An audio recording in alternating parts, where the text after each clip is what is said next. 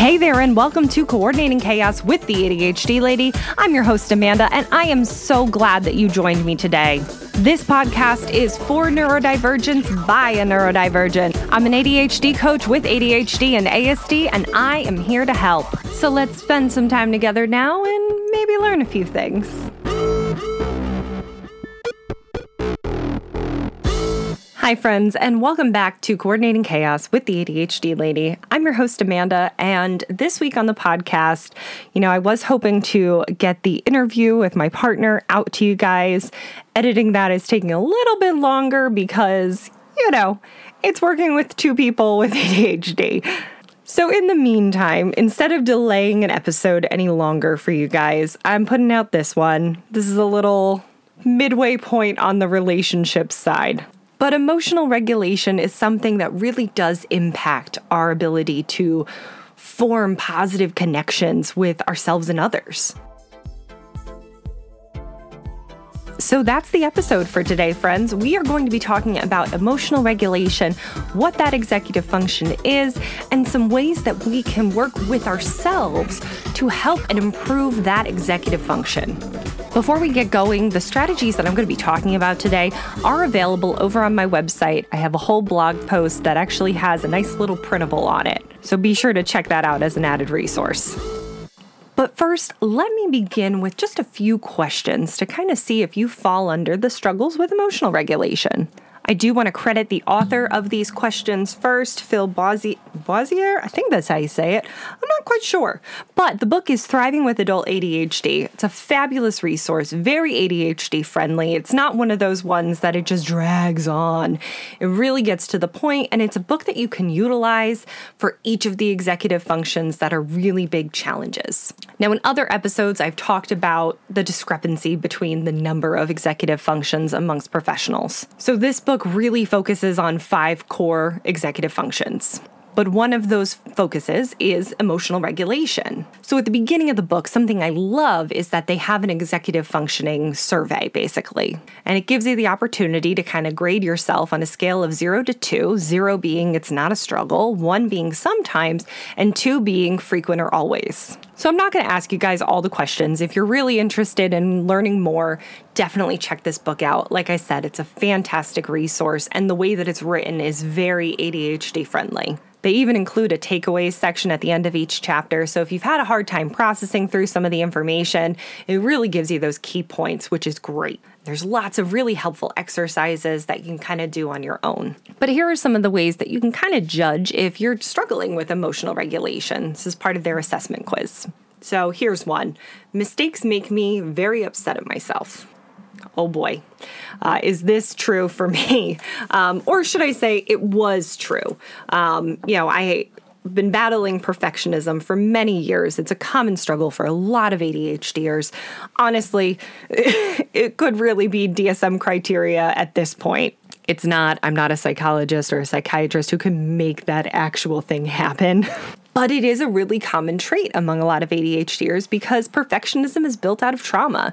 And it is a fact that trauma and ADHD do have many overlaps. And that ADHDers tend to have a higher ACE score because we're exposed to so much trauma as a kid. When you are constantly being told that what you do, just things that you can't control, are wrong day in and day out, that's traumatic. So I want to take a moment for those of you who have had that experience to validate that. Because the sad thing I see in my coaching is that so many people invalidate that experience and chalk it up to, oh, well, you're just lazy. You're not focused enough. You're not motivated. Okay, Aunt Karen, I understand to you on the outside, it may look like me sitting on the couch is me being lazy, but actually, if you were to sit and listen to my internal dialogue when those moments happen and I am stuck in a paralysis of not being able to do the thing because my task initiation is shot, listening to that, I really want to get up and do this. I really want to go do those dishes. It would make me feel so much better to do those dishes while still being glued to the couch. I think if people could hear that internal voice, they would have a lot less to say about being lazy or unmotivated. That's a cop-out. And it's so invalidating. And for any parents listening, if you are referring to your children in that way because you don't understand how they can do a thing 1 minute and then not do a thing the next, I strongly encourage you to learn about executive functioning and to learn about the motivators for an ADHD brain. Because our brains aren't motivated by reward and consequence. It's something we need to teach ourselves. And we can get to a place where we can use that as a motivator. But that doesn't happen overnight, and that is a whole bunch of neuroplasticity and rewiring that we need to do to get to a place like that. It's a really neurotypical way of thinking. Our brains are motivated by things like urgency and challenges. And let's face it, our emotions have a big impact on why we do or don't do things. If we are sitting in a shame spiral, that is going to overwhelm our brain so much that getting the thing done feels like this impossible task. And the negative emotions are just going to keep running and racing through our heads, making it that much more difficult to do the thing. Another question within the assessment is, difficult emotions like anger, sadness, frustration, and so on are hard to let go of. Well, gee, I wonder why. Because of these constant racing thoughts, because of the way that we talk to ourselves, because of all that trauma that we've experienced from people telling us that every single thing that we do is not right because it doesn't fit a societal standard. Whew. It's exhausting. And that constant level of stress, that has an impact on our ability to regulate our emotions because stress has an impact on executive functioning. And working memory, friends, is a big piece of emotional regulation too. We'll get to that in a little bit. How about my mood is not consistent and changes easily? Well, this is why a lot of ADHDers actually get misdiagnosed with things like bipolar because of those extreme highs and lows. Now, again, I am not a psychologist, I am not a doctor. But from my limited understanding of bipolar, the highs and lows tend to be longer periods of time. The changes in manic and depressive episodes seems to have a certain length that it kind of needs to hit. It's not like ADHD emotional dysregulation where we can literally go from being ecstatic to depressed. Our mood is not consistent. And another area where working memory has a role. Because quite honestly, with a poor working memory, there will be times where we don't even remember the thing that upset us. We just know that we had this feeling, but oh my God, I can't even remember what that person said that made me so mad. So we're taken over by this big feeling. And then once we recognize that I don't even know why I'm so mad, then we might be able to calm down a little bit. But another way our working memory impacts our emotional regulation is because that poor working memory is so easy to be taken over by the big emotions. So let's say you do have that really, really big fit of rage that literally floods your brain. Your working memory is not there telling you, okay, well, think about this piece of it, think about that piece of it. No, the emotion has taken charge of all of that executive functioning. And all you can think about and sit with is that anger. And it fills you up, fills up every fiber of our being, just being angry. And it's not just anger, it's any big emotion. I cannot tell you the number of times that my sadness just engulfed me, or that little bit of anxiety that went from just this tiny stressor turned into something that I experienced within my whole body to the point where I got myself sick over it, physically ill, because that one mistake that I made was all I could think about. And then I ruminated within that big emotion. And as a result, I might have completely shut down or stormed off. And actually, storming off leads to a place that we can go and sit with the emotion and re-regulate ourselves. But storming off isn't the best thing for a relationship. So if you're in a fight with your partner, rather than just peacing out and walking out of that room in a fit of anger, a good strategy is to communicate to your partner or whomever you're in that argument with and say, listen, I am really getting taken over by this anger inside of me, and I don't want to say something that I'm going to regret later because I know that the emotion is going to take over all of my decision making, and I'm going to say things that I don't really mean. So I'm going to walk away and re-regulate so that we can then talk about what just happened. This is something I use in my own relationship. If we're not talking calmly to one another, we're not going to get anything we have to say through to the other person. Being in that dual ADHD relationship, emotions can run very, very high. So this is why we need to find ways to work with our brains instead of trying to fight against it all. So what can we do to work with our brain and help regulate those emotions? Well, as we've talked about before, there are several things that do impact our executive functioning. But I'm going to preface this piece of the conversation with any diet or exercise changes should always be discussed with your doctor. I am not a medical professional, but there is research showing that diet and exercise do have an impact on our executive functioning. Exercise is a great stress management tool. It's also a really good, healthy source of dopamine. It gets other positive endorphins going within our bodies, which helps with that stress management side, of course. And also, having our physical self feel better can have an impact on our emotional self. The mind and body are very intertwined. This is part of the reason why when a doctor just hands an ADHDer some medication and says, here you go, this will fix all your problems, it usually doesn't fix all the problems, because we need to recognize that ADHD impacts all the things. So just throwing a stimulant at us alone is not going to get us to the level of functionality that we want to be at. That's why we need to add in other strategies that work with our brains. I will say, when I had been medicated, I was taking a non-stimulant, and that actually helped with some of that emotional regulation. And that medication, combined with me working on these skills and strategies, helped me to better manage my symptoms. I'm now completely off of meds because I know now the things that work for me and don't work for me, because I gave myself that opportunity to try things out while the medication was helping with that emotional regulation piece, while it was helping a little bit with that focusing piece. The biggest thing that medication helped with was the anxiety, and calming that anxiety down helped me to better understand the rest of the emotional dysregulation that I was experiencing. So you may be wondering, okay, so now you're not medicated, Amanda. What do you do when your emotions get out of control? Because let's face it, it doesn't matter how many skills and strategies you still have ADHD at the end of the day. So you're still going to need to utilize tools to work with your brain. So on that blog post that I mentioned earlier, I do have an emotional regulation toolkit. And some of the things in this toolkit, you might be sitting there thinking, all right, you're crazy. I'm an ADHDer. I can't meditate. I can't, just sit still and do some breathing exercises. You might not be able to.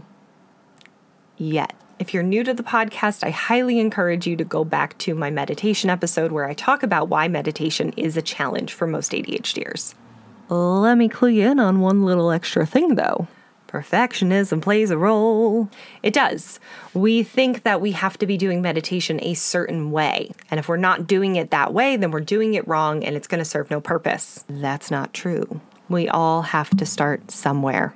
But let's go into some of these other strategies first. At the beginning of the toolkit, you'll see grounding and mindfulness exercises. Now, there's just some samples there. There are plenty of other strategies that you can utilize. The internet is filled with grounding and mindfulness resources. But the grounding exercise that I suggest is the 5 senses grounding exercise, because there is a difference between grounding and mindfulness, and there's a difference between those two things and meditation, which I'll go into really quickly now. So grounding is really a focus on creating safety within your present moment. Mindfulness is looking at the present moment without judgment and taking things for how they are, and then approaching it with curiosity and kindness. So in grounding, we're really focusing on trying to get out of the anxiety of the future and depression of the past and being present within this moment. What makes me feel good and safe? So the exercise that I've provided is the 5 senses exercise. Finding 1 thing you can taste, 2 things you can smell, 3 things you can hear, 4 things you can touch, and 5 things you can see. If you can't remember the numbers associated with each sense, then just do 1 of each. That's fine. But the primary piece of this is focusing ourselves back into this present moment and creating safety for ourselves. Now, with mindfulness, the exercise that I provided is for you to look around and find one object that brings up a strong emotion, and then to connect with that object. Explore it visually.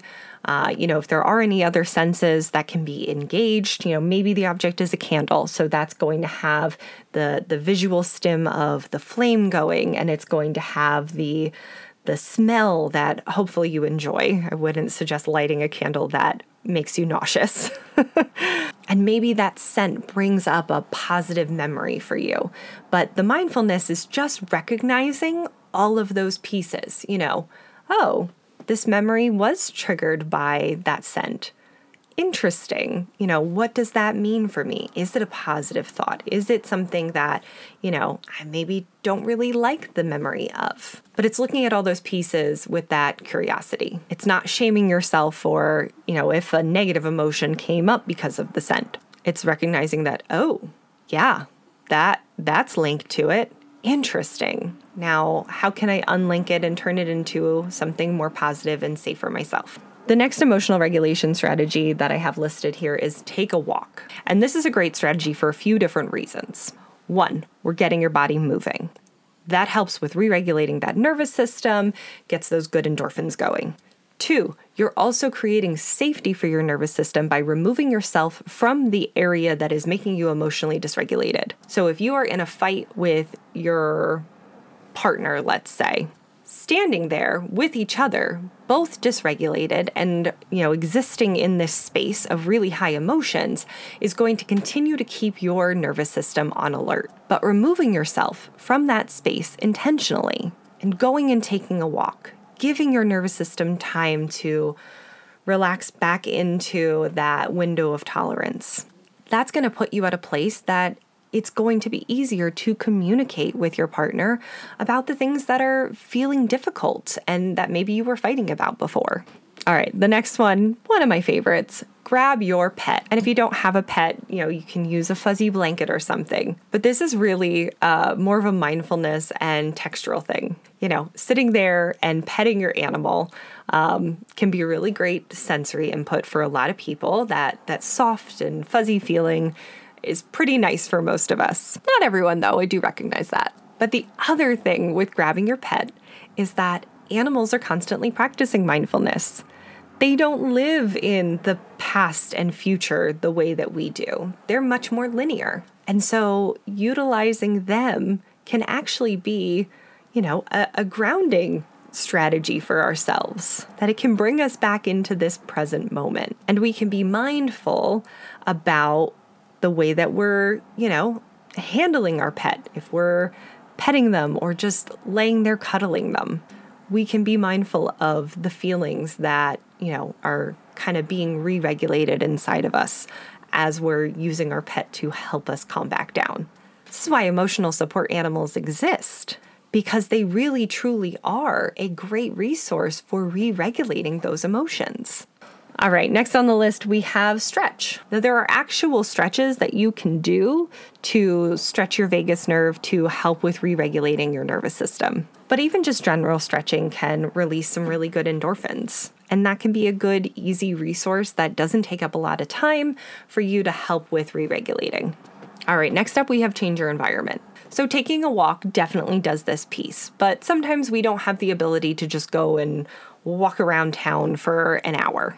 However, we can choose to go into a different room of our home, a room where those emotions weren't initially triggered. And P.S., changing your environment is actually a really good task initiation strategy as well. If you find that the place that you usually plop down and sit in that overwhelm of, oh my God, I have so much to do, I don't know where to go from here.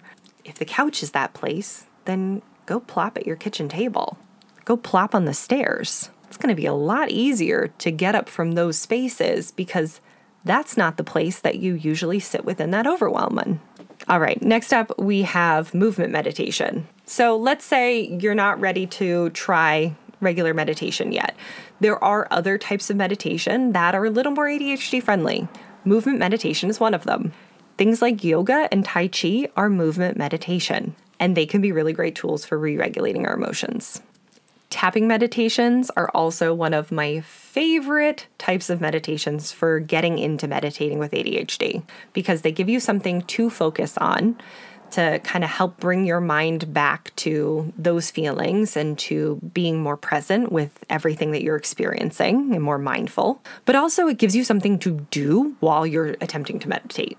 It has different meridian points that you are tapping on to help with re-regulating that nervous system. And then, of course, there is regular meditation, which I have talked about in better detail in that other podcast episode, as I mentioned earlier. And since I'm about at the 20-minute mark, I'm not going to go into all that again. But ADHDers can meditate. Doesn't have to be perfect. And I have a course coming up in January to talk about ADHD meditation. So if you are interested in learning and really want to try it out, make sure that you sign up for that class. All right, then we have exercise. Just like stretching, taking a walk. Exercise is a really great stress management tool. It's great to get your body moving. That's a good source of positive dopamine and other really great endorphins. But talk to your doctor. We want to make sure that we're making safe and healthy choices for ourselves. All right, and then after this, we have connection. And now connection does not need to be just a romantic partner. We can use other people to help ourselves re-regulate. If that other person, can be there as a resource to talk calmly and, to create a safe space for us, that can help us to re-regulate those big emotions. And we can also find connection in other ways. You don't have to be living with someone in order to have someone to connect with when you're feeling dysregulated. We can make a phone call. We can reach out to a support network on the internet. Just having that human-to-human experience can be really helpful.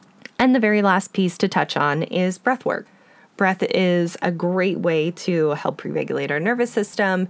It really can create a better place of calm for ourselves. And the exercise that I provided is one of my favorites. But I do another disclaimer before you're doing different kinds of breath work. There are some things that tend to be more intense, and that's something to be really well educated on and mindful of if you're going to attempt these other things that are out there.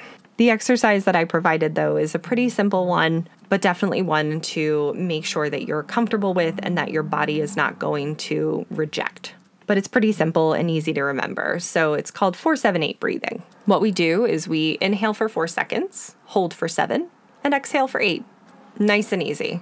Repeat a couple of times until you start to feel a little more regulated. All right, and I'm realizing that there's so much more that I could talk about with emotional regulation. But this is what's in the toolkit. Check out that blog post. You can always print out that page from the blog post if you'd like. If you're looking for additional resources, of course, I do have coaching opportunities. Go check out my website for all of that. All right, friends, so we're going to stop there for today. As I said, I have so much more I could say on this topic, so I definitely will be coming back to it at another time. But in the meantime, if you have any questions or looking for extra support, please check out my website, theadhdlady.org, for some of those tools and resources and for coaching opportunities. But thank you all for tuning in to Coordinating Chaos with the ADHD Lady. I'm your host, Amanda, signing off.